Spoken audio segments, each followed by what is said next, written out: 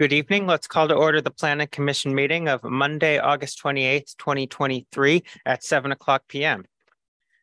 Before we get started, I'd like to remind participants of some procedural items for this meeting. During the meeting, remote participants will remain muted when not speaking. If remote participants have a question or comment, please use the raise hand feature. Speakers will be called upon to speak one at a time, and a random order of voice vote will be administered by the recording officer for each vote. Members of the public may participate in person, online, or by telephone to provide public comment. Please submit a speaker card to the recording officer in person or use the raise hand feature online to request to speak. That's *9 on telephone. Location and teleconference meeting details are available on the agenda, and captions are available to viewers accessing this meeting via Zoom. Captions can be displayed or hidden using the live transcript button. Comments on matters not on the agenda must be submitted prior to the time I call the item for oral communications. Comments on agenda items must be submitted prior to the time I close the public hearing on the agenda item. Speakers are requested to keep their comments no more than 3 minutes, and time limits will be strictly enforced. Guidelines are posted on the city's website and on the meeting agenda. Please join me in the salute to the flag. I pledge allegiance to the flag of the United States of America and to the republic for which it stands, one nation, under God, indivisible, with liberty and justice for all.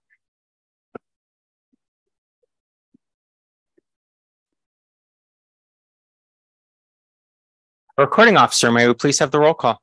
Commissioner Howard. Here. Chair Pine. Present. Commissioner Shukla. Present. Commissioner Davis. Present. Commissioner Cerrone. Present. Commissioner Howell. Present. We have 6 commissioners present and Vice Chair Iglesias' absence is excused. Thank you. That brings us to oral communications. Members of the public will now have an opportunity to address the Planning Commission on topics not listed on tonight's agenda.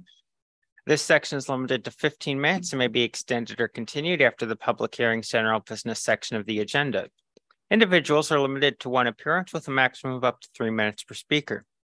As a reminder to the public, please submit a speaker card to the recording officer, or raise your digital hand now, or dial *9 on a telephone if you wish to address the Planning Commission. I will call members of the public participating in person first, then the recording officer will ask remote participants to unmute their microphone when it is their turn to address the Planning Commission. Speakers will have 3 minutes to speak and the time will be displayed on the screen. I have no speaker cards for oral communications. Is anyone else interested in speaking under oral communications before you hear from remote speakers? If not, recording officer, do we have any remote participants wishing to speak under oral communications? Not at this time, Chair.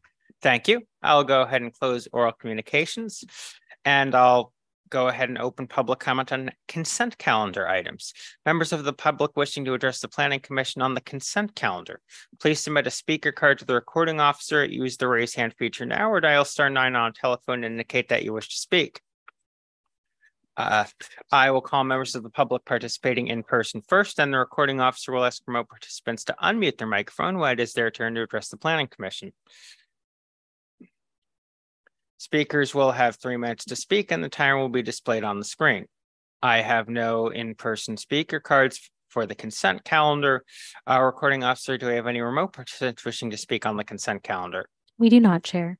Thank you. I will now ask for a motion from my colleagues. Commissioner Howe. I move the consent calendar, the Planning Commission meeting minutes of August 14th. Thank you. I second. Commissioner Shukla. Commissioner Shukla seconds. Recording officer, please conduct a roll call vote. Commissioner Davis. Yes. Commissioner Howard. Yes. Commissioner Howell. Yes. Commissioner Cerrone. Yes. Chair Pine. Yes. Commissioner Shukla. Yes. The motion passes with 6 yeses and Vice Chair Iglesias absent. Thank you. That brings us to our public hearings general business section of the agenda. Our first item, item 2, is 23-0704, proposed project related applications on a 0.40 acre site, special development permit to allow demolition of an existing 1-story single-family residence and conduct 8 3-story townhomes, and tentative map to subdivide the parcel into 8 lots plus a common lot. The location is 444 Old San Francisco Road. The file number is 2020-7112, and the zoning is R4 PD, which is high density residential and in a planned development combining district. Is there a staff report? Yes, we do. So good evening, commissioners. My name is Astha Vashisht. I'm project planner for this application. Before we move on to the presentation, I just wanted to make a few minor corrections to the staff report. So on page 3 of 8 of the staff report, it says that under the site design and layout, I think it's like the 4th line, it says that the average unit size is 2033, but it's actually 2,490 square feet. Then on the next page, it says there are steel entry doors and garage doors. So those entry doors are not steel doors, they are fiberglass doors. And the garage doors are steel doors with wood forks-like finish. So now moving on to the presentation, we can move to the first slide, please. Thank you. So the project includes redevelopment of this corner lot. It's around 0.4 acre in size. And the project includes demolition of the existing 1-story single-family home and construction of 8 3-story townhomes. It also includes on and off-site improvements. And for the scope, they need a special development permit. They also need a tentative map permit to allow subdivision of this existing lot into 8 separate lots for individual ownership and then a common lot. Next, please. So this neighborhood, and if you look at this site here, it is located at the southeast corner of Old San Francisco Road and Cezanne Drive. It is a very mixed neighborhood in terms of, the size and also the uses around it. It is a block north of El Camino Real, and across the street from Cezanne Drive, there is a shopping center. Across the street from Old San Francisco Road, there are a mix of non-residential use. There's also a church. And right next to this site, it's sharing 2 of its property lines with a 2-story senior housing development. The closest portion of the neighboring property include driveways and surface parking area. And the closest building on the neighboring property is over 60 feet from the shared property line. Now, next to the senior housing are 4-story apartment buildings. Next, please. So a little bit background about this site. The general plan designation is high density residential, and it allows for a density between 25 to 36 dwelling units per acre. The zoning district is R4, which is again high density residential and allows for a density up to 36 dwelling units per acre. It also has a combining district. It has a planned development combining district. Now, this combining district allows for creative and flexible development of the site. It also allows deviation from the underlying zoning district standards. Now, we have a policy within the general plan's housing element that requires a project to build at least 75% of the maximum allowed density. Now, for this lot, the maximum number of units are 13 and 75% would be 9 units. So this project falls short of 1 unit to meet the 75% density, but as we'll discuss it later in the presentation, this site has some site constraints. They're also proposing ownership units. So we find this negligible. We also find that this project, it substantially complies with this policy and also the underlying intent of the policy. Next, please. Looking at the site here, the site is almost rhombus in shape. It's not exactly rhombus because Old San Francisco facade is a little shorter than the Cezanne Drive facade. It's shorter by like 10 to 12 feet. The existing single-family home has its driveway approach along Old San Francisco Road. And as part of this redevelopment, the applicants are proposing to close that approach and propose a new driveway approach from Cezanne Drive that will provide vehicular access. There are 8 units there within this U-shaped 3-story building. And each of these units have 3 bedrooms. They have attached 2-car garages. And each of these garages, they are at least 450 square feet in area. And the applicants, they provided additional 50 square feet for the garage to accommodate the single family recycling and trash facility service that they're proposing. So it will help them in storing the individual carts there. Because they're proposing 2-car garages, they also meet the lockable storage requirement and bike parking requirement. Now, each of these units, they are between 2,400 to 2,600 square feet in area, and the average is close to 2,400 square feet. The project, it meets the parking requirement of our zoning code. They provide 4 additional unassigned parking spaces. They meet a majority of development standards, except they are requesting deviation from the usable open space and front yard setback, which we'll discuss later on. They also have shared open space on the northeast corner. Out of these 8 units, 5 of these units are along the street. So 3 units along Suzanne Drive and 2 along Old San Francisco. And each of these units have the individual stoops that provide direct visual and physical connection of the entries of these units to the sidewalk. They also have their patios, which are between 200 to 400 square feet in area, and they are enclosed by 3 feet tall walls. The project is also proposing off-site improvements. So they'll be widening the sidewalk along Suzanne Drive. They also have a 4 feet wide street dedication to widen it. They'll also be planting street trees and a street light. Next, please. So here's a view from Old San Francisco Road and Suzanne Drive. And we're mostly looking at Suzanne Drive frontage with 3 units here. So the proposed architecture style, it can be categorized as contemporary because of the modern details and also the rectilinear forms they're using. The project is using a combination of siding, they're using stucco, they're using fiberglass windows, and they're proposing fixed glass windows or double hung windows.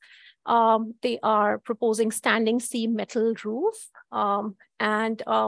They have also integrated the screen for rooftop mechanical equipment within the roof design. And here again, we can see the individual residential stoops. We can see the 3 feet walls defining the private patio areas. Next, please. This is also next. Yeah, this is the elevation along Suzanne Drive. This is the same thing we were looking at, but here we can also see the doors. These are colored doors. These are not steel doors, but fiberglass doors, and we can see all the other details.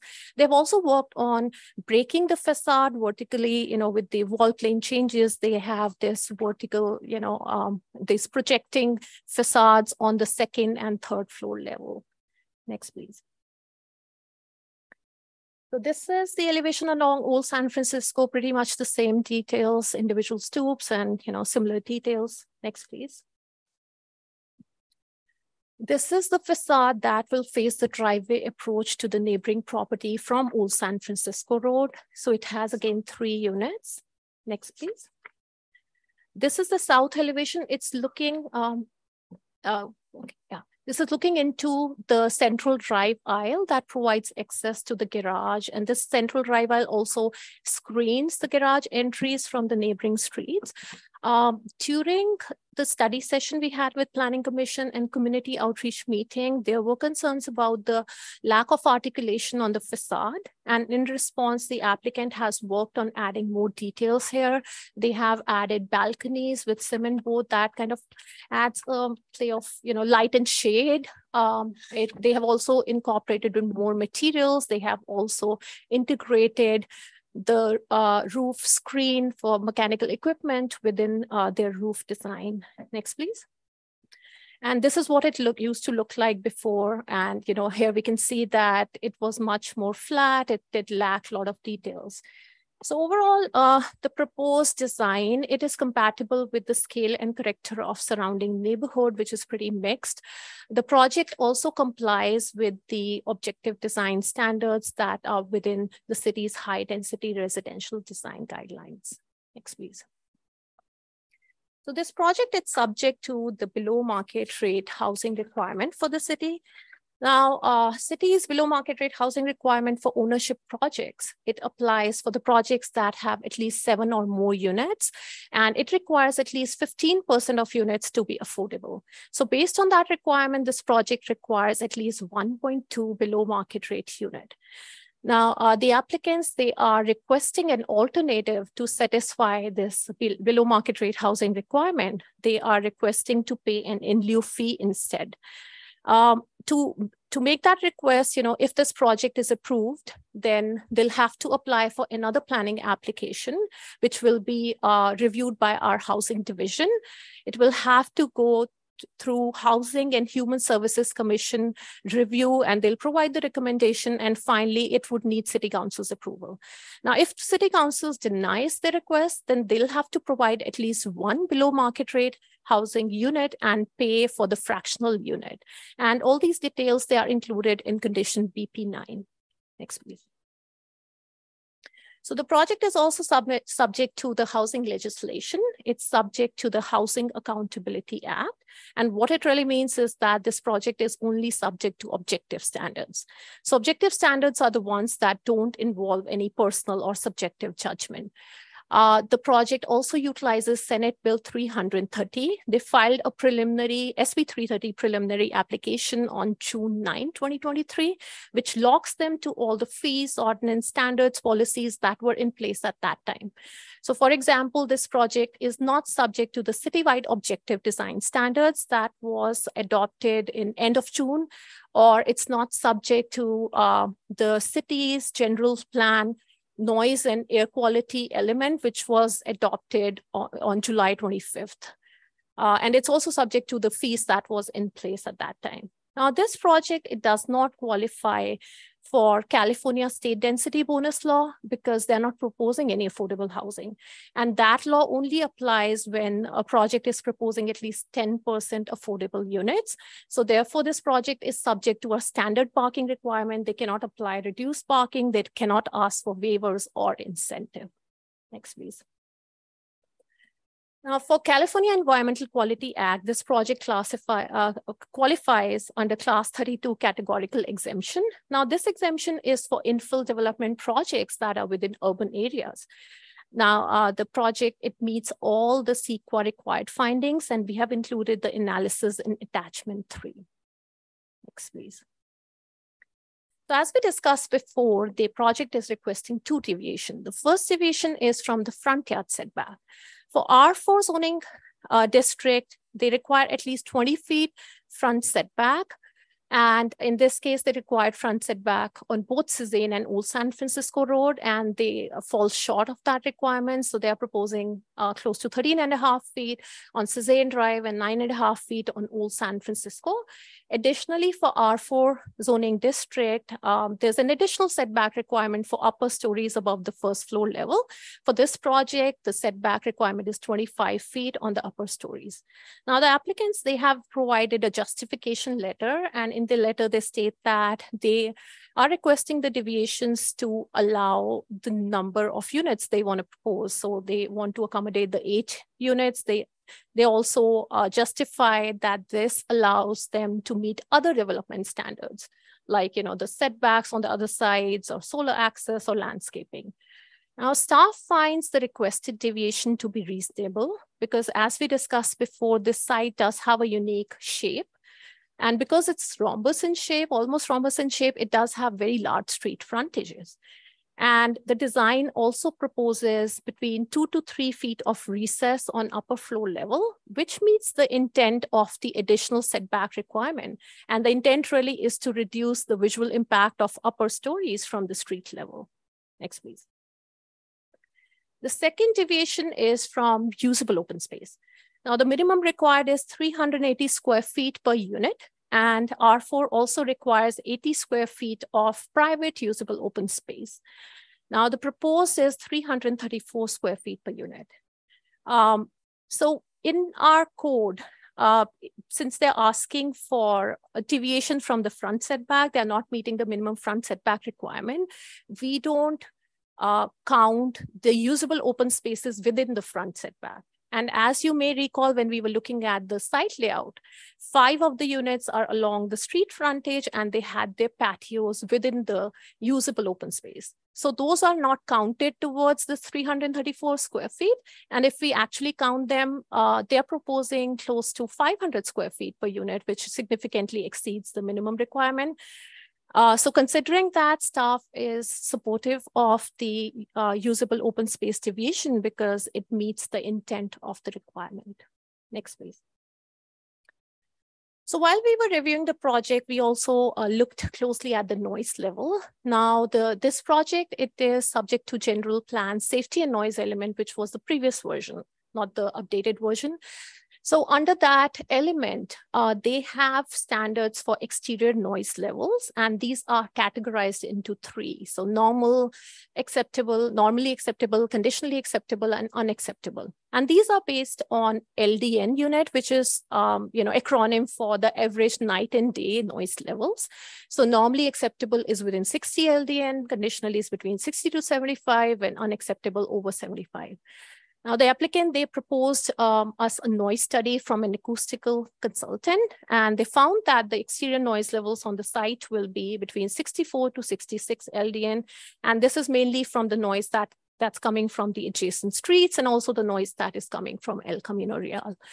So this is within the conditionally acceptable range. And general plan, it allows permitting conditionally acceptable range provided there is a detailed analysis of the noise reduction measures.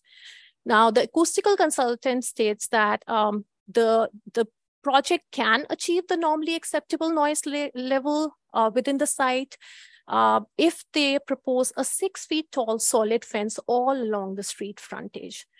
Now, this would have a very detrimental impact on the streetscape and also on the quality of pedestrian environment.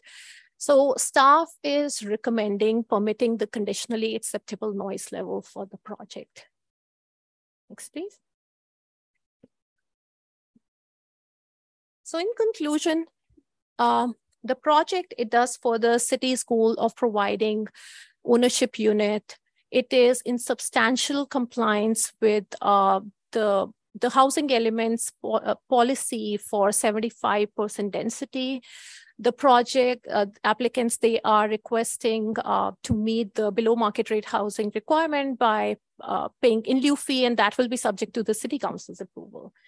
The project is well within the scale and character of surrounding neighborhood. It's unlikely to have any negative impact on the surrounding neighborhood. It is in compliance with the city's high density residential design standards. And it will also, it's also proposing a number of on and off-site improvements, which will generally enhance this neighborhood.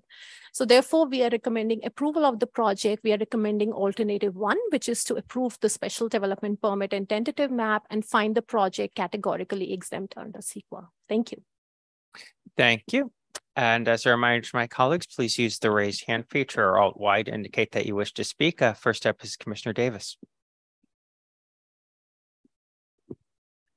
Thank you for the, excuse me. Thank you for the presentation. I had a question about how we got to 9 units from when there are 13 allowed and the policy says at least 75%.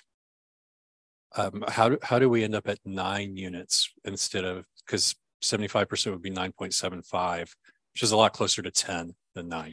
Yeah, so we typically don't round up the units. We round down when we are calculating the density. So they need to have at least, that much area per unit. So that's why we round down in this case. Okay, so, and I'm a little confused by the term substantially compliant. They're not asking for a waiver. If we agree to substantially compliant, what exactly are we saying with that? Because it's not compliant. So I think it's a policy. We find that, since it's only 1 unit short and it meets the intent of the policy. And I think the intent of the policy is really to, utilize the site properly and have, significant number of units there and not have it underdeveloped. So we feel that, because also of the unique site constraints they have, and, because of the way they're designing and all the other landscaping requirements and other things, we feel that 8 units is appropriate for this site, and it does meet the intent of the policy. Okay, so substantially compliant means we're deciding close enough. Yeah. Yeah, and it also, we are also looking at the intent, what the intent of the policy is. And because it's a policy, it's not, a zoning standard. You said there are plans to widen the street? The sidewalk. The sidewalk, only the sidewalk, Yeah, not the only street the itself. sidewalk, Okay, yeah. that's good. And there are no density bonuses. If they had gone a path of looking for density bonuses by having affordable units and so on, how dense could this have gotten? How many units would it have amounted to? I'll have to get back to you, but it's also based on what level of affordability they're proposing and how many units they're proposing. So I'll have to check in my calculator and I can get back to you, just do a quick calculation. Okay. And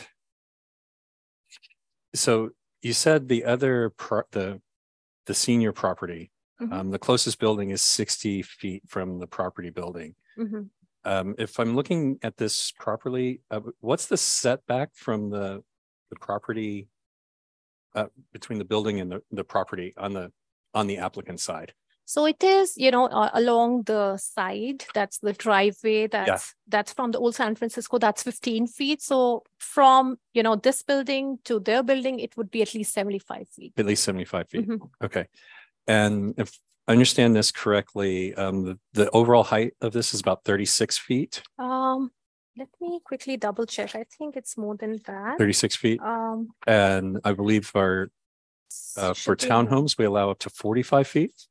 Let me just double check our project data attachment. I think it's more than 36 feet. So it is, okay, looking at that. So it's 47 feet and maximum is 55 feet. Okay, 40, sorry, I have 10 off roughly. 47 and 55. Okay.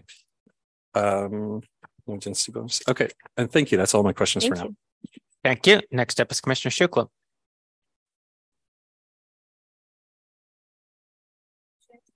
Great presentation. Microphone. Oh, sorry, but yeah, I think thank you for the presentation. I have a question about the community space they have proposed. Is it going to be used by all the units or only 3 units which are not getting the front yard? So it would be for all the units. Actually, even the units that are in the back, they will have their, private patios. But it will be shared with all the units on the corner side. It's like behind the 2 parking lots. And yeah. Behind the corner unit and between the parking space. Yeah. And then another question was, there was a condition of like private street name they will have to give.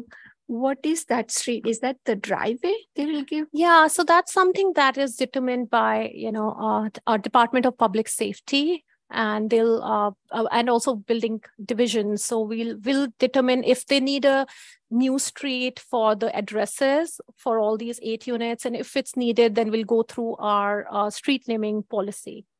Oh, okay, thank you. Those are the questions. Thank you. Next up is Commissioner Cerrone.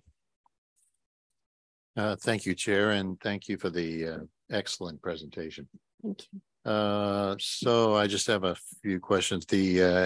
I'm sure it's in there, but I couldn't find it. The EV charging, how many EV chargers are there, or are there outlets in the garages for that make that possible? I would assume there are. Yeah, so I think, we didn't go to that level of detail at this stage, but at the building permit stage, because they're subject to, the REACH code and EV charging requirements. So I think all the garages would need to be equipped to have EV chargers. Okay. On the noise, the study by Stanton Shelley, there were several specific recommendations to reduce the noise. And there was, it seemed like kind of a vague reference in the conditions of approval, BP 30, that they would be in there, but can you clarify that all of those recommendations by the consultant will be in the conditions of approval? Let me just double check that. Okay. We'll review, okay. So yeah, in this condition, we require that their acoustical consultant reviews the final construction drawing and they confirm that all the measures that they're proposing will meet our city standards. Good. Yeah, that's because that would make a difference. Yeah, not including the fence. Just wanted to clarify. Right. Yes. Yeah. No, I agree. The fence is not a good idea. And these other measures should, ideally, we'd just slow down the cars on those streets. I don't know why they need to be zooming down Suzanne. You know, it's only a block. Anyway, but that's outside the scope of this project. One of the units, and whether it's on the drawings, it's unit 7. One of them says it has an ADA entry. Mm-hmm. First of all, are there any ADA requirements for a development like this? Yeah, so there are requirements for ADA parking, and I think there's a requirement to have at least, one unit ADA compliant, and maybe applicant can also go into detail about that. But I think that was really the intent, to meet the ADA compliance, and our building safety division will also be looking at it at the building permit stage. So if there's there's an entry, but once they make it through which I assume is a ramp, once they get inside the unit, they're looking at 3 stories of stairs, right? Mm-hmm. So is that ADA compliant? I'm not exactly sure, but it's pretty common for us to have these kind of, townhomes where that's the case, like 2 or 3 stories. So I'm not sure of the details. Maybe the applicants can touch base on that. Okay. Yeah, I mean, another question would be, could they do a stair lift on some of these units? That would be useful. Yeah, no, and we've seen that on a lot of these units, even like the last project we looked at, we asked about that and they said, well, if you can't go upstairs, you shouldn't get one of these units. Well, that's not a good answer yet. And this particular unit is a great location for senior living, right? There's a medical center there. There's all this shopping right there. There's another senior living center right next to it. It would just be a great location for seniors, and but they will have to be pretty spry, I guess, to go up and down those 3 levels of stairs. Just a quick question. SB 330, is that something they apply for the permit under SB 330, or does it just automatically apply to every development? So SB 330 preliminary application is optional. That's something, some developers opt for. And if they do that, they are locked into the policy standards and fees that are subject, that when they file the application, they're kind of locked in. So some developers choose to do that. Not everybody does it, but in this case, they did. Okay. All right. Thank you. Thank you. Thank you. And I had a couple questions. First of all, regarding the subdivision, how would these units, do we know how these units would be essentially designated after everything's said and done? Like, would we be talking 444 Old San Francisco Unit A, et cetera, or would they have their own individual? So yeah, that's something that, we decide at the building permit stage, and it involves building safety and also Department of Public Safety, because it's also related to our emergency services. So it should be in a way that's, kind of efficient for them to respond. So they'll make that decision and we'll just follow the naming based on that. And just to add on that, the building division typically prefers numbers for each unit rather than having like a unit A, B, or unit 1, 2. So we'll have like an actual street number. And most likely for this, because you have the units that face either Old San Francisco or Cezanne. So they'll probably have a number for, for each unit, like an actual number. Yeah, you kind of anticipated where I was going with this, which was to advocate that the units that face Saison should have Saison addresses and not old San Francisco addresses if possible. So you anticipated my direction of questioning. The other thing other kind of thing I wanted to get into, and honestly, it's not even so much about this project in particular, but because I think this may actually be the first time we've seen, at least while I've been on the commission, that we've seen a project that was an SB 330 application, but didn't use the state density bonus and was not asking for concessions and waivers under the density bonus. So and again, I'm not saying we should do this for this project, but like, would things like the 75% density requirement, the request for setback deviations, be considered objective standards that, like, if we were so inclined, we could say, okay, this project does not meet objective standards and we're denying it or imposing significant conditions to meet them. Well, with this one, it's deviation, so it's kind of how we did it pre SB 330. Right. So it's not an automatic, waiver or concession. So there are certain findings we had to make to support them.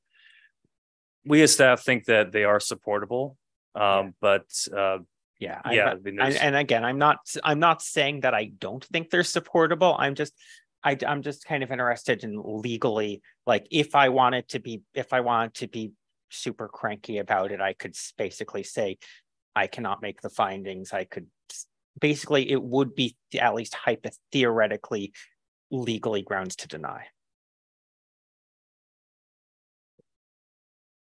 And again, I'm not saying this is something I actually want to do. I'm just this is, I think, the first time we've seen at least in a while, we've seen a project where it wouldn't have been density bonus waived out. Yeah, I mean, it's still subject to SB 330 because it's considered a housing development project. Right, so but it does have to meet objective standards. Right. But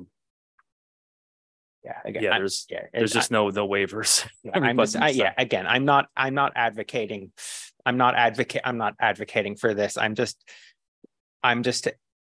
thinking I'm just trying to kind of lay out what our options are as a legally speaking as a commission, and the one I'd actually be the most curious about would be the noise level, because and again, I'm not saying we should do this, but like, if we wanted to as a commission just say, like, condition say, okay, we do want to do the fence and we're imposing that as a condition, would that be something we could legally do?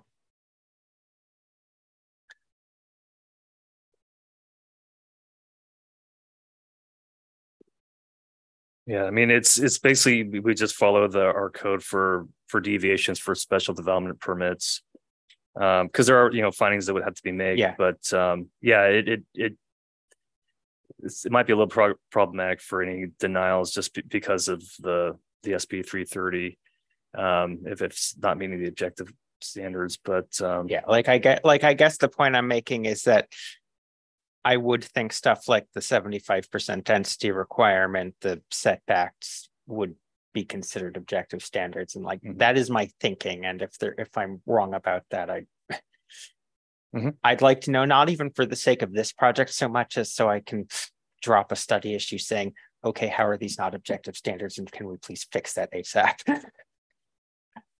Sure.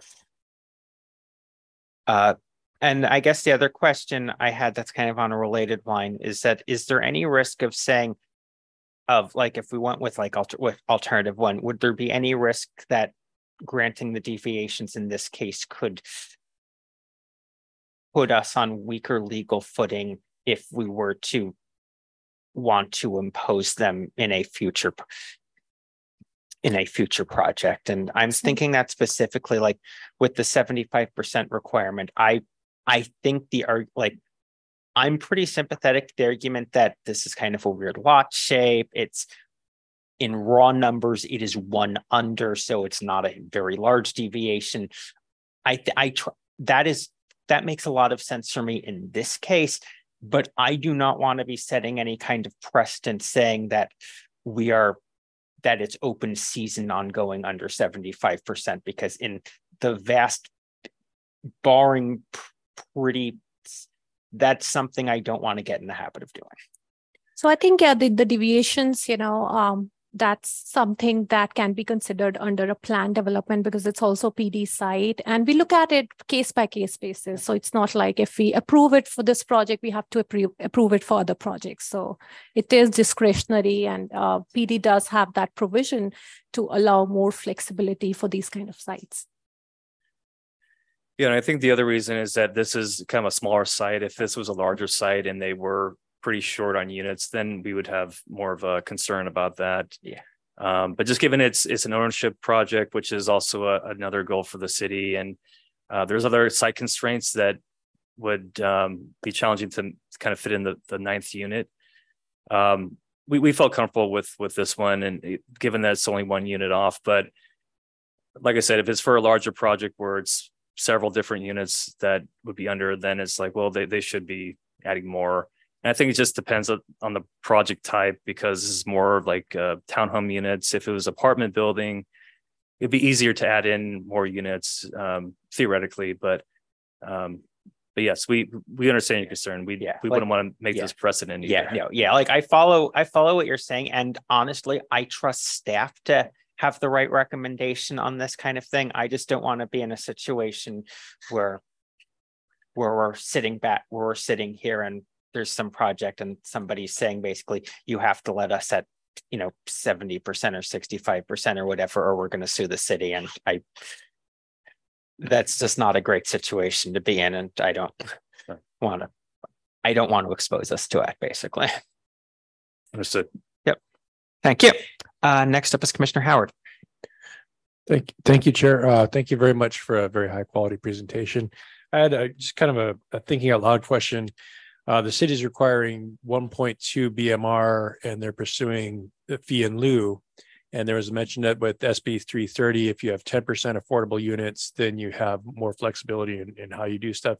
If they weren't pursuing the fee in lieu and providing one affordable unit, that would, I believe, meet the 10% threshold under SB 330, or is that a different? It depends on the level of affordability or something like that. So I think they won't be doing both, because they require 1.2. So they can anyways provide one below market rate unit and pay the fee for the fractional unit.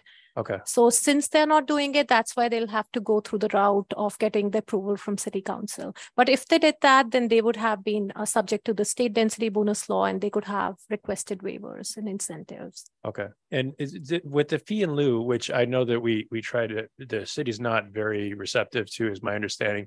So more power to them if they're pursuing that.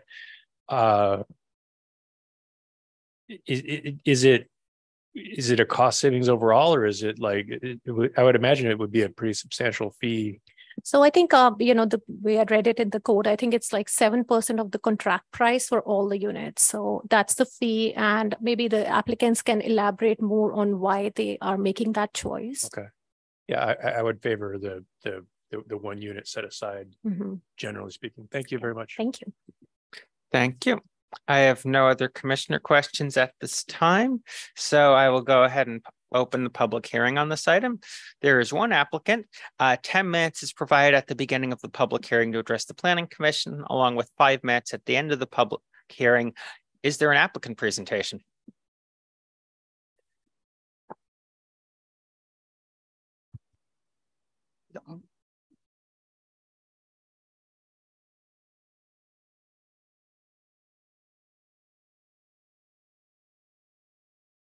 The mic address at like that end. Yeah, you should not the end you're touching, but but yeah, just push it up or down. Yeah, that just up or down there. Okay, that's yeah, like right? there. Okay, yeah, you're good. Cool. I'm good. Thank you, everybody. Thank you for having us. Thank you, Asa, for a very, very detailed presentation. And I think everybody in this room saw had a study section last time. So we pretty much know the project very well. And here to save everybody's time, I just do as quick as possible. Next page, please. So again, this is a rendering we did. We have a huge multi pie trees of the corner of the street. So when we did the rendering, our intention is to keep the tree. So we put the tree over there, and this is the rendering with the tree. And the next one. And take the tree out, we can see the elevation much better. Planning department asked us to do a different rendering to show both facades much clearer. So this is the rendering we did without tree. Next one. And this is sort of the agenda, what I'm going to talk about today, only a few items. Next. Of course, as I already mentioned everything and already explained everything, I just try to emphasize a couple points as an architect here. First of all, the neighborhood massing. Our neighbors, we have a 2-story from one side. If we see the same drive. And by the way, the other side we did not draw, which is, if we look at the slides, our left-hand side, which is across the street from the old San Francisco, is a 2-story building, but however, that's a commercial building. And it's a medical building, I believe. It's a flat roof, so with the parapet. The total height actually, we don't really have the measurement, but plus minus probably 15 feet floor to floor height. So what I'm trying to say is the massing is totally compatible 2-story commercial with the cross street 3-story townhome, and our neighbors the 2-story slope roof senior housing. And from the bottom elevation, you can see our immediately adjacent senior housing is 2-story, of course, and we are proposed 3-story. And then the next project further is 4-story. So along the street, 4-story, 2-story, 3 stories. So what we try to emphasize is it's very compatible with our neighborhood. Next one. As I already spent a lot of time to discuss the site plan, here just a couple things I would like to emphasize. Yes, we have a huge challenge to lay out the units. Of course, ideally, we would like to have more units, the better. But however, the site shape constraints, we had a hard time to put more units than we want. Basically, it's because the parking requirement.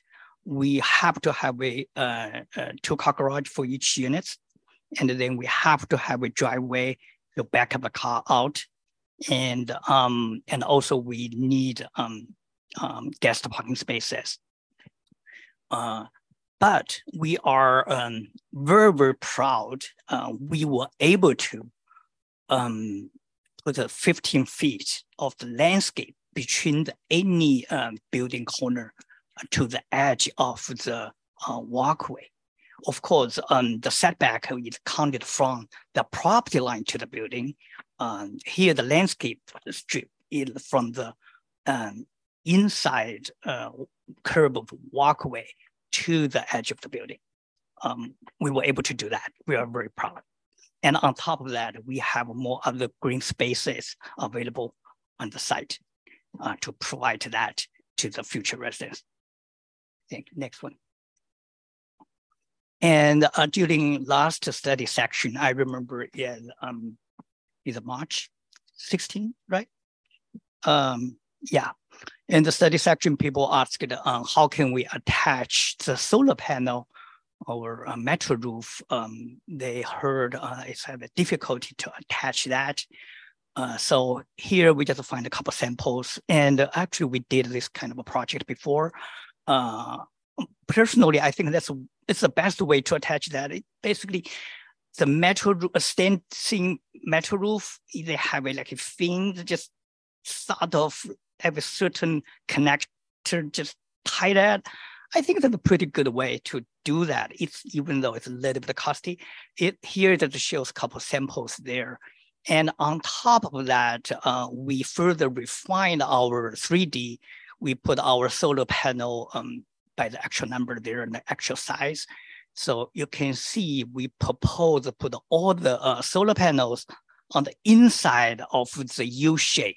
So it's sort of away from our street view or public view. And the worst case, if the metal roof not really can have a hard time to attach that, we can change the material. For instance, like a presidential other materials, and it won't affect the elevation view from the street.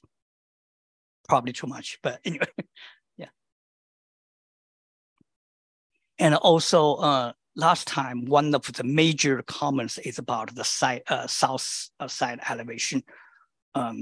Of course, Asa mentioned in her presentation, and here is just different views from the newly updated model. We added deck, actually balcony, and we lined up with the window with the functional function which is behind the powder room and the bathrooms. And also we, by doing that, the balcony created the shadow and depth. So I believe it reaches the south elevation one side. The other side is the special units of the ADA, because all the other units we have a stoops like 5 feet away from the street, and the ADA requires the smooth entrance from the street level. So we created different porch from the park side. So it's what's another advantage is this, even though the unit's layout is almost same, but these two wings of the south elevation got enough variation. And of course, we add more details like a low wall sign, a signage wall, lower wall with a signage, and also the house number on each individual yard. Of course, the address haven't been assigned. This is just a placeholder, even the street name. And when I mentioned the lower wall, one thing I would like to take this opportunity to answer Commissioner's question about the noise level. Yes, based on the noise study, we are a little bit shy over there, but quite close. And personally, as a designer, I don't want to see 6 feet tall fence along both streets. That's a little bit too much to me. But however, we are designing a 3.5 feet, but a solid fence or lower wall. I believe normal fence, if like a wooden fence, they can block certain noise, but not as efficient as a solid, no matter stucco on block or stucco on concrete, or even stucco on pressure treated wood fence that probably can block better for the noise. And on top of that, most of the noise is from the street, is from the rear of the vehicle, and that normally is low. I cannot, I'm not a noise expertise. I'm not able to say how much noise we can block, but I would say that's definitely help. Next one, please.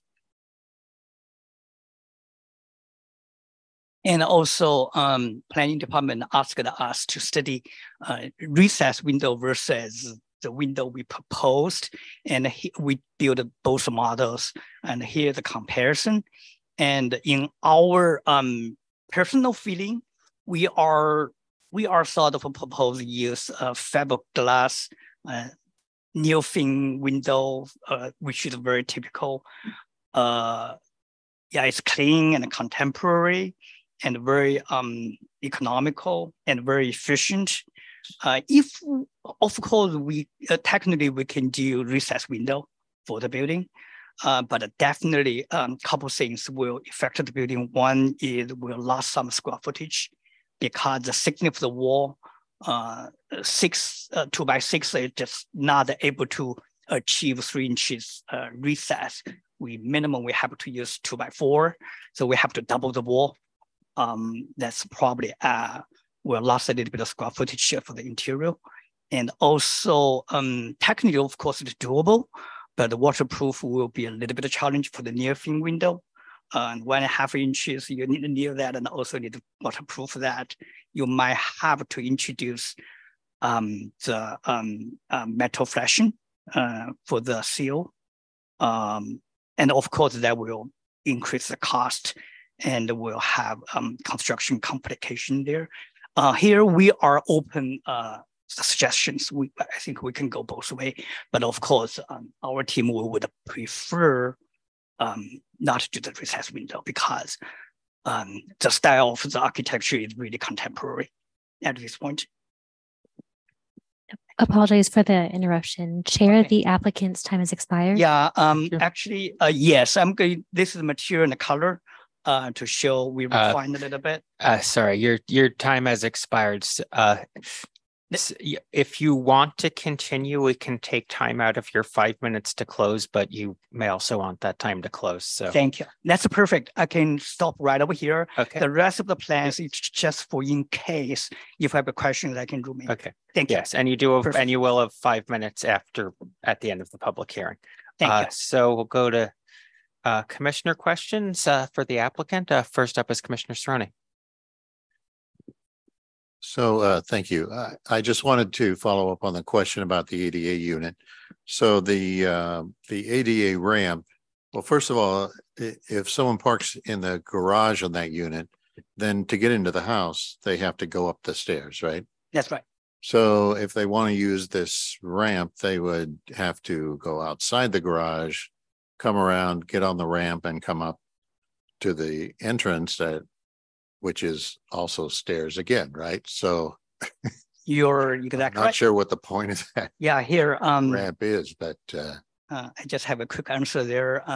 Probably not really perfect to make sense, but we did quite a lot of projects. Something like this, they have a certain percentage Oscar ADA units, and in our project, 1 is the minimum. And here what we did. These units, the outside shape looks like other units, but actually, at least the first floor is totally different. First of all, the entrance, as I mentioned earlier, the rest of the units, they have a stoops. When the entrance is already half floor, so it's only half floor up to go to the living room. But however, this one, your entrance is downstairs, which is relatively same level with the outside. So you can get into the house without any ramp or very short ramp. And then at the first floor, that's the code requirement. You have to have at least 1 occupiable room or conditional room and meet the ADA requirement, like the doorways, the swing side, the pool, whatever, all that kind of detail requirement. And also minimum 1 bathroom is meets the ADA standard. And we did that, we met that. Well, of course, the people can use the downstairs space, and which is kind of the same level with the garage. You can through the garage to get in there, and also we created a patio door. It's a sliding door. You can go to your yard. Of course, I know your point is how can you use upstairs kitchen? And no, we are not able to right now at this point, but the code doesn't really require. do you think stair lifts would be possible? It's kind of hard for such a small footprint. It will have a challenge, but we are more than happy to study that. A lot of a project, we never really did that before. Would you like to? Thank you. Commissioner Mike, if I may add a comment to it. Yeah. Sure. You may, but please speak into the microphone. I'm Joyce. Yeah, with the group. California ADA is a federal law, and into the building construction, it's called California Building Code. And the multifamily, it's 11A for privately funded housing. And there's a different level of definition and requirements towards to the ADA requirement. We call disabled access. If it's apartment building, if it's we call flats, then it's different. The doorway and the what very detailed information there. And you need to then 2-story, even apartment is exempt from elevator. Then your question is how can you get up, right? See, because the requirement into different category of housing is different. And for this one, I think this is actually, even though you call it townhome, it is a single family because there's a real property line in between. It's 0 setback. It's a house attached to each other. So it's a really individual single family dwelling. But however, it's attached, right? So you can see all the doorway, and we follow 11A, which is housing accessibility. And at the building permit stage, they will watch it very closely. Yes, so we meet all the requirements. And I believe at the lower level, garage level, we do have a bathroom or say powder room that is accessible, not like a big wheelchair in the public restroom. It's per housing standard. And by the way, this disabled access is not just for the wheelchair. How about the hearing impaired? How about the vision impaired? All kinds of things. So when they develop the standard, right? Even though you have a stair to climb up, right? But some other people, they still disabled. They can still go up. Yeah. Hope that answers your question. It's a building code issue. We are very fully ahead to comply with it. Thank you. Yeah, I understand you comply with the law. All right, thank you. Thank you. And next up is Commissioner Davis. Thank you. I really like your attention to detail. I see a lot of details that I think are going to make these really livable units. On the windows, are you asking for some kind of waiver or exception? Because you mean the recess window? Yes. Oh, actually, this is planning's suggestion, or they ask us to do the study and to follow the multi-family the design guidelines. Right. And I believe the guideline, they have their reason because most of the multi-family have a big wall, long, big, and with a lot of punch windows. Mm-hmm. So to me, of course, the recess window will create more shadow and create more depth, will reach the facade. Definitely but our is townhouse. And we have divided the elevation already, 3 or 4 different segments. It's more like bay window already. So I don't think that's really necessary. With all the articulation, I see your point. I'm just, I guess the technical details, this wasn't listed as one of the, I don't know how to phrase it, one of the things that we need to approve in the staff. Probably not. So are you formally requesting an exception? We have that, our planning's recommendation. Okay. Or comments. We have that. So not in the meeting probably. So maybe staff can help me out here. Yeah, sure. Yeah, I can help you out with this. So this is a recommendation we did. It's not based on the design standards because we didn't have objective standards for recessing, but it's generally a good policy to recess the windows so that you add kind of, like a 3-dimensional or like a detail to the elevation. So because of the SB 330 and they're a couple of weeks before our objective design standards, then there's really nothing for us to approve here.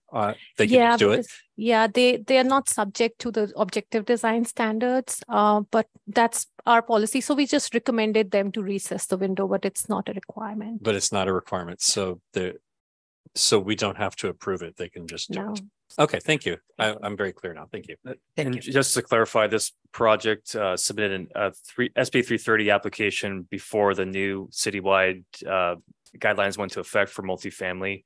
So in those guidelines, we do have an objective standard for recess windows. So moving forward, we'll see more of those, fortunately. Thank you. Thank you. Thank you. That's all for commissioner questions. I have no speaker cards on this item. Are there speaker cards?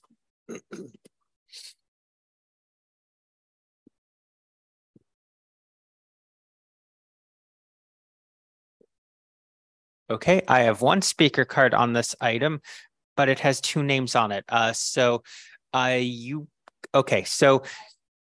was going to say you can both speak and it would be under two different time limits. So you'd actually have more time if you both spoke individually.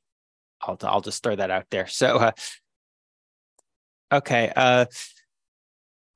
I'll just do this. I'll just do this in the regular, in what I know as the regular order. First up is Diane Lord, followed by Barbara Maselli. You have 3 minutes. Okay. And again, if you both want to speak, you'll have 3 minutes each. First of all, let me say thank you for this presentation. Let me say this, it certainly will be an improvement visually on that lot. It's pretty bad right now. We are, I will say though, very surprised that you can get 8 units in that tiny little corner.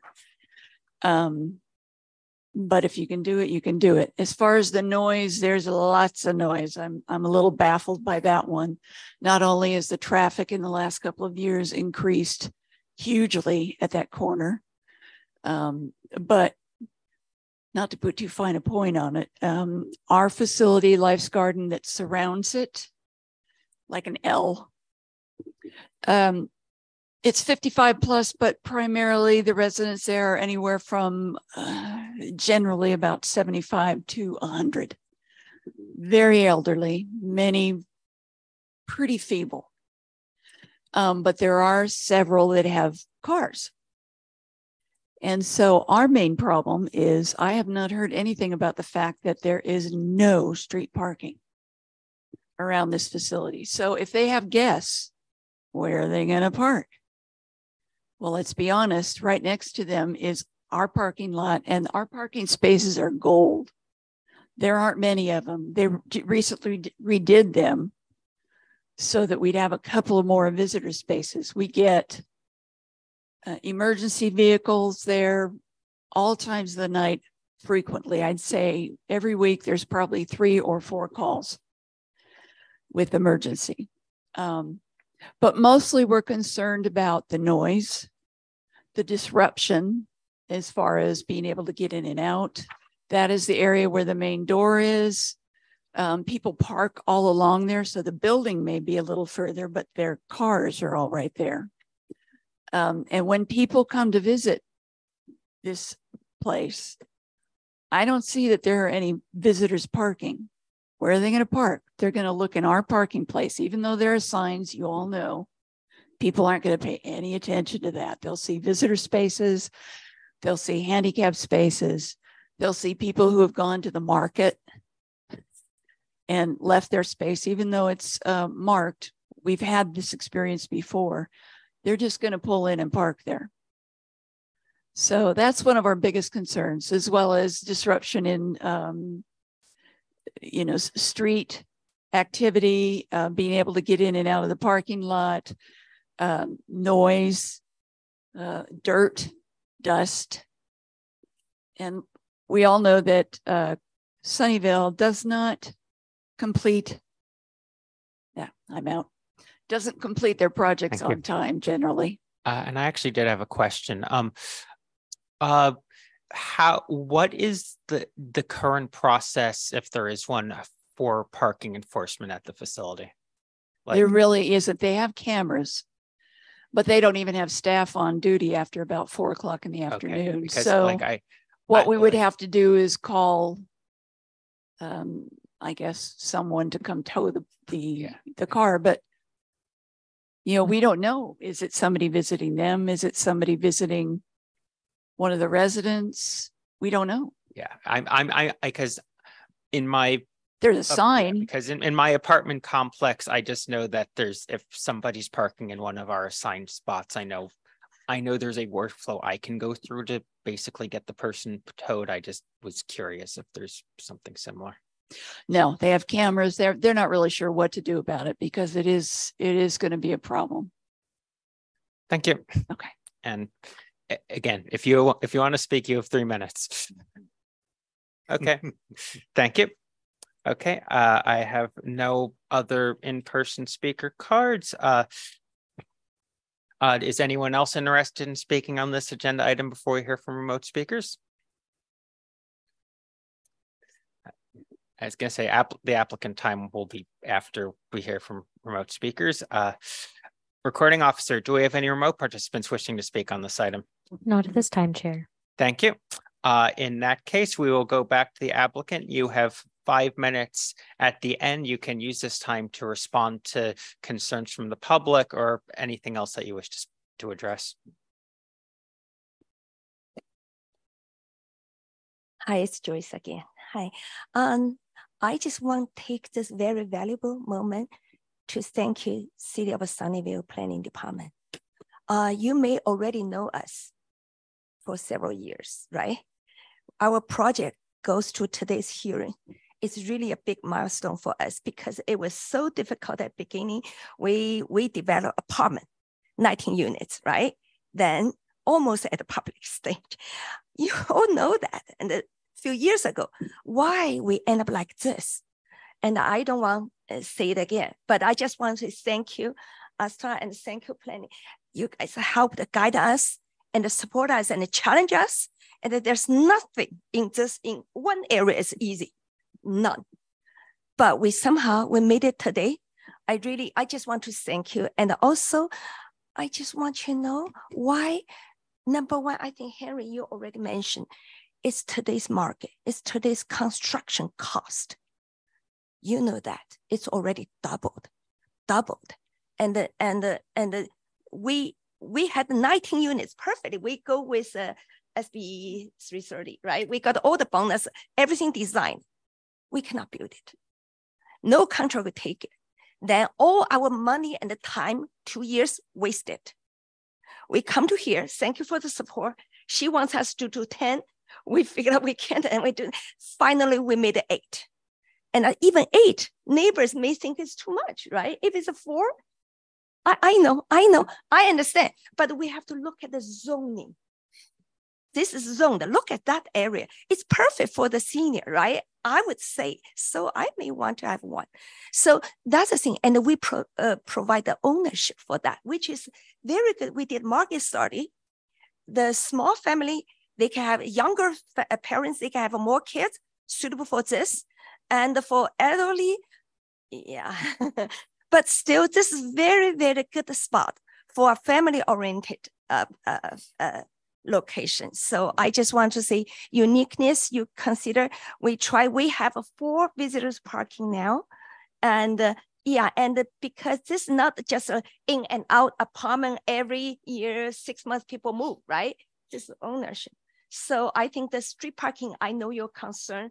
I think it should be much less than we saw, like a random, that's my comments. Thank you. And you have a couple questions from commissioners. First up is Commissioner Howard.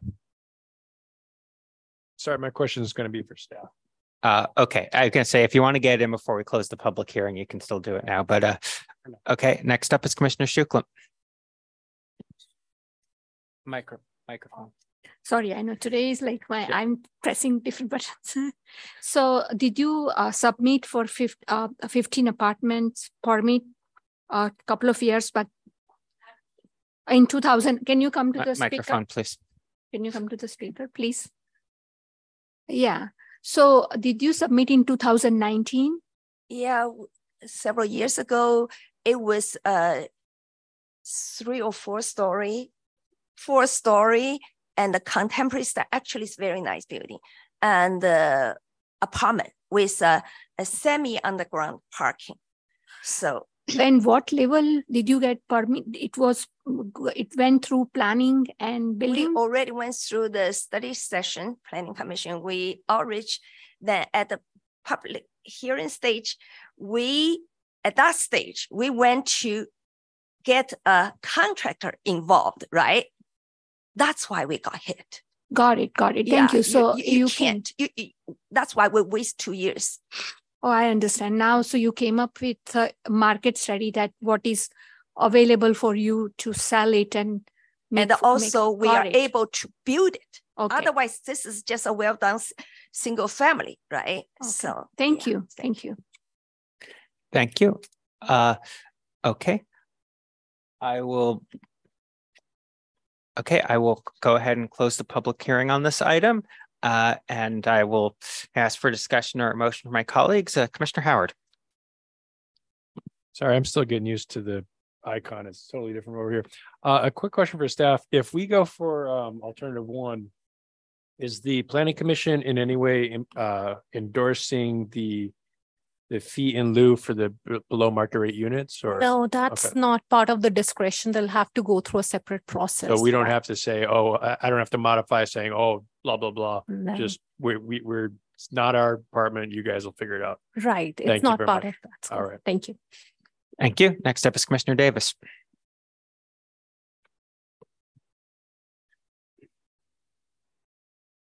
I thought maybe there would be someone before me, but let's go ahead and go. So there's a lot I like about this. Thank you for the color about how you tried to put 19 units before, and it's just not buildable, right? That really drives the point home that this is a peculiar shape. Things I really like about this, I really like it that it's ownership units. I like the size. These are it's quite a bit bigger than my house, actually. But I understand, I'm looking at the prospect of a 3-generation household not too long from now myself, and having 2,500 square feet or so, it gives you a lot of flexibility to be able to accommodate those types of things. I really salute that. And I think that matches the demographics of Sunnyvale, where the city's moving to. I like how you've, even though you don't have to, you've complied with almost all the objective standards. I'm a big stickler for objective standards. I like the sidewalk widening. Considering the shape of the lot and the construction difficulty, I understand why. I would have liked to see more units. You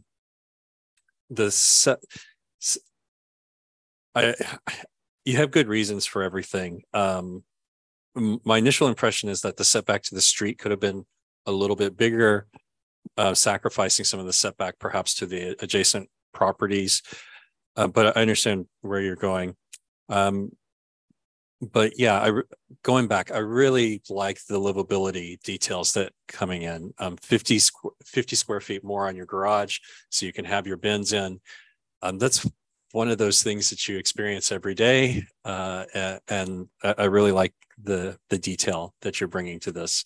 And I hope other developers will do similar things. Thank you. Thank you. Next up is Commissioner Shukla. I also want to go and applaud you for listening to our study session, what we recommended, and you have included every point out of it. And I really appreciate the elevation change, which I really wanted to see, and it really has made a difference, and that made that unit more ADA compliant. And I do think that it's better to have a living room and the bathroom at that one level, and it could be, a multi-generational family can come and live there. And I would like to, even though they are single family home connected to each other like townhomes, but still it has potential to live multi-generational, as my fellow commissioner said. And I also, I would make sure that you make the fence at 3 feet, because I've seen the apartments in Mountain View where they have to get the privacy and to reduce the noise, they have made the fences 5 feet and 6 feet, and those blocks are dead in the night. There is no, so this one, I think this will be the first project where in the commercial street is going to bring a residential scale to it. And it's like a model to create a vibrancy on that street. And I do agree that the parking is a problem. When I went to see it, I did the same thing. I went to the driveway on the side to check it out, this property. So I know that instinctively you just go to the next door property. But I think it would be so good to maybe if that parking lot is not used, maybe there is some kind of partnership that you can do with HOA that they can lend it, or no, it's not possible. Anyway, this is just, I was trying to come up with some solution that could be, and that is our problem in the whole city. And hopefully we have parking on the streets on that side. I have no idea, but that is a different problem. But I cannot solve it for that one. But I just want to say that this is a good project, and I do appreciate the type of trees you have chosen, and that will probably insulate some sound from the road to the frontage of both 5 units. And only concern I had was the common space you have at the back, and that should have some light. So then people can use it in the night. The dogs they take it or something. But anyway, this is a good project, and I would support it completely. Thank you. Next up is Commissioner Howe. Yeah, I'd like to make a motion. My understanding is you actually have to have a motion in a second before you discuss the motion. No, that's my understanding.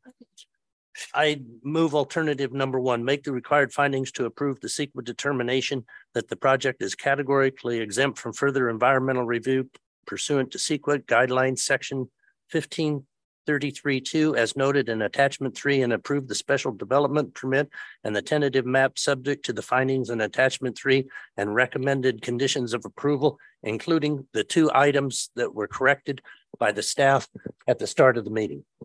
Thank you. Commissioner Howard. Commissioner Howard wishes to second the motion. Thank you. Commissioner Howe.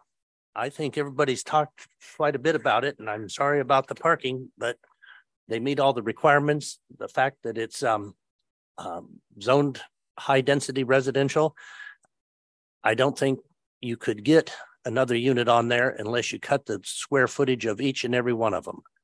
So that's it. Thank you. Commissioner Howard. I support the project. Thank you for all the other esteemed commissioners for saying everything that's worth saying. It's unfortunate the 19 units didn't pencil out, but this looks like a nice project, and I hope that you are able to execute it successfully. Thank you. Thank you. Commissioner Cerrone. Thank you, Chair. I'm happy to support this motion. I think this is an excellent project. A lot of detail has gone into it. I mean, regarding the setbacks, my perception is right now we really have no setback requirements. Any developer that says, well, we can't build as many units as we'd like because of the setbacks are automatically waived. So I don't feel like we have any setback requirements anymore. And I think they've made good compromises here. For the street parking, isn't there parking on Old San Francisco? I would note that the public hearing has been closed. Right. I think I parked over there when I was, and of course there's the medical center that closes at night, and there's Dick's Sporting Goods across the street. So that there are, some other, not that they necessarily want people parking there, but just as a comment, I don't feel like that short noise wall will, no matter what it's made of, will make any significant difference on the noise going into the units. But it may be good for decorative reasons. I don't know. But at any rate, I'm happy to support this motion and approve this project. Thank you. Next up is Commissioner Davis. Okay. As expected, I'll be supporting the motion for all the reasons I stated before. Just a note about parking. They meet all the requirements, so we don't have a basis to not approve it. The fact that there isn't street parking in this area is, from a public policy perspective, that's actually a good thing. Street parking is a huge subsidy for car drivers, for automobile owners. We all pay for it. And the fact that everyone has to basically buy their own parking in this area is actually a cleaner public policy situation. So I'll be supporting the motion, and once we vote, thank you. Thank you. And I'll be supporting the motion. I do think it's a little sad that it was not feasible to build more units on this site. I got into the zoning requirements a bit earlier, but I would have really liked to have at least gotten to that 75% level of 9 units, let alone the 19 that we saw at a study session a couple of years ago. But also, I get it. Like, realistically speaking, if we turned around and said, no, we're denying this project because there are too few units, then I figure one of two things would happen. Number one, you come back with something that we wouldn't be able to deny using the density bonus law or some other state housing law, and I doubt we would actually get any more units out of it because, as mentioned, it's economically infeasible to do so on the site. Or B, we just wouldn't have a project going forward. Instead of 8 units, we'd get 1 unit that is currently there, and I don't think that helps me. And I don't think voting that way would help me achieve my public policy goal of trying to build the site to R4. So again, I just want to make it very clear that that's not, that if anybody else is looking back at this hearing, this is not a general case of saying I'm flexible on this. This is me looking at the specific site and looking at the specific economic conditions and being like, yeah, this is clearly what pencils. The applicants clearly were interested in building to the required density, but it was not feasible. The other thing I'd like to, and I would also say to Commissioner Cerrone's point, I do think we would technically be justified in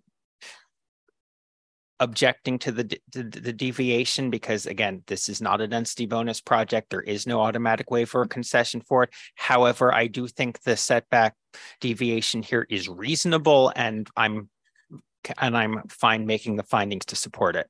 The other thing I'd like to highlight about this project that I don't think has really been mentioned much is that you're complying with our green space standards. Like, there have been so many times we've been here and being like hearing, and the applicant has requested a waiver of the 50% parking shading requirements. And then I'm just being like, well, I have to approve it because of state law, but you're creating a heat island effect. Can you look at the paving? Can you blah, blah, blah? Can you look at having better having better shading trees, blah, blah, blah.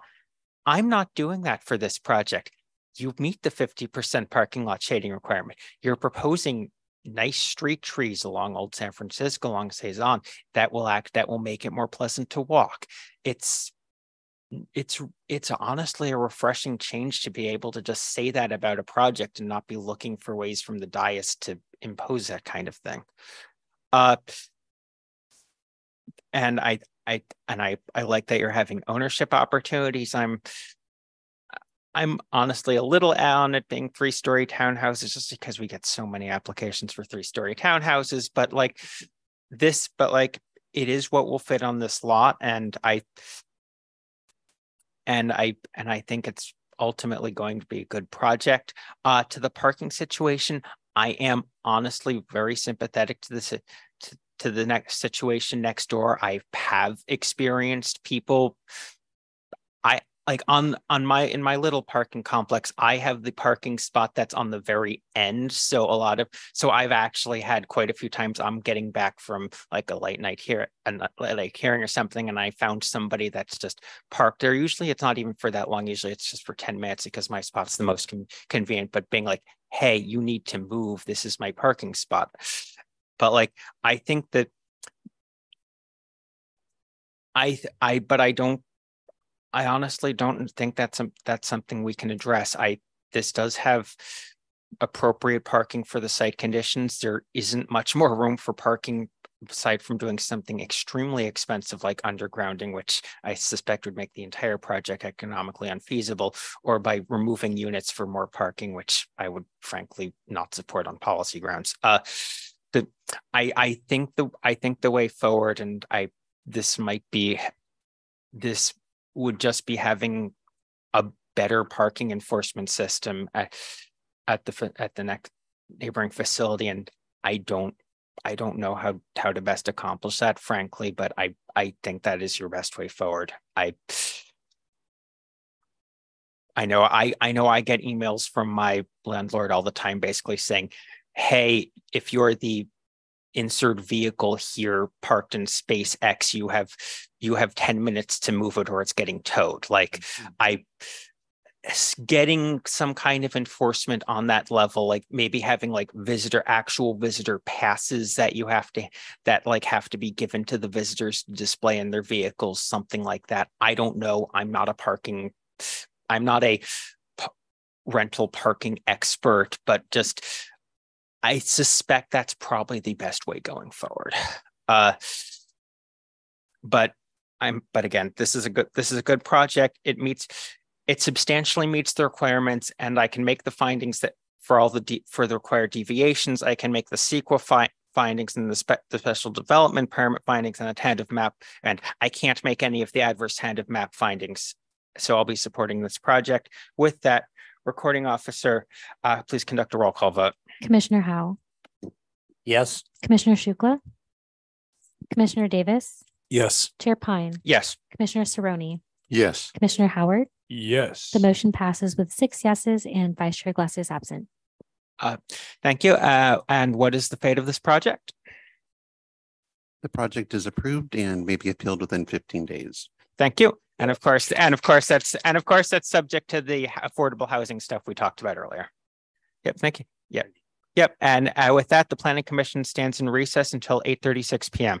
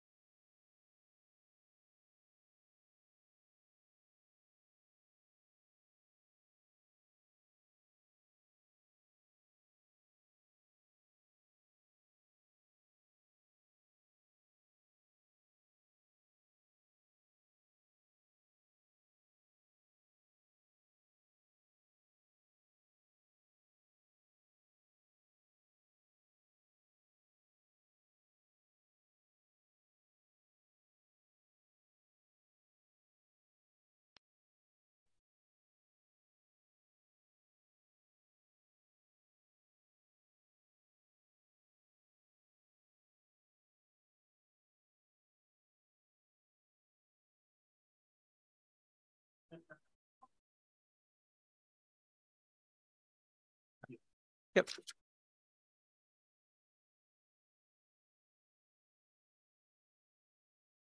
Like 30 seconds. Yep. Yep. Okay, Planning Commission will come back to order at 8:36 p.m. So that was our last public hearing item. So that brings us to standing item, consideration of potential study issues. This is information only. So that brings us to non-agenda items and comments. Planning commissioners, as a reminder to my colleagues, use the raise hand feature button if you wish to speak on non-agenda items. Seeing none, staff comments. Planning officer, do you have any non-agenda items or comments? Just a couple, actually. Just a city council meeting tomorrow night. There's an appeal for the Crescent Avenue project. And then the September 11th Planning Commission meeting has been canceled. We don't have any items, so you get a Monday night back. Yay. And there'll be a joint meeting with the city council and the chairs and vice chairs of the boards and commissions. That'll be in November 14th. And then lastly, the DPS training regarding the new council chambers has been moved out to October 24th. So I think they're still working it out, but you guys keep checking on it every time you come in. Thanks. Yeah, thank you. And that takes us to adjournment. This meeting of the Sunnyvale Planning Commission is adjourned at 8:37 p.m. And I want to thank everyone for your participation in tonight's meeting.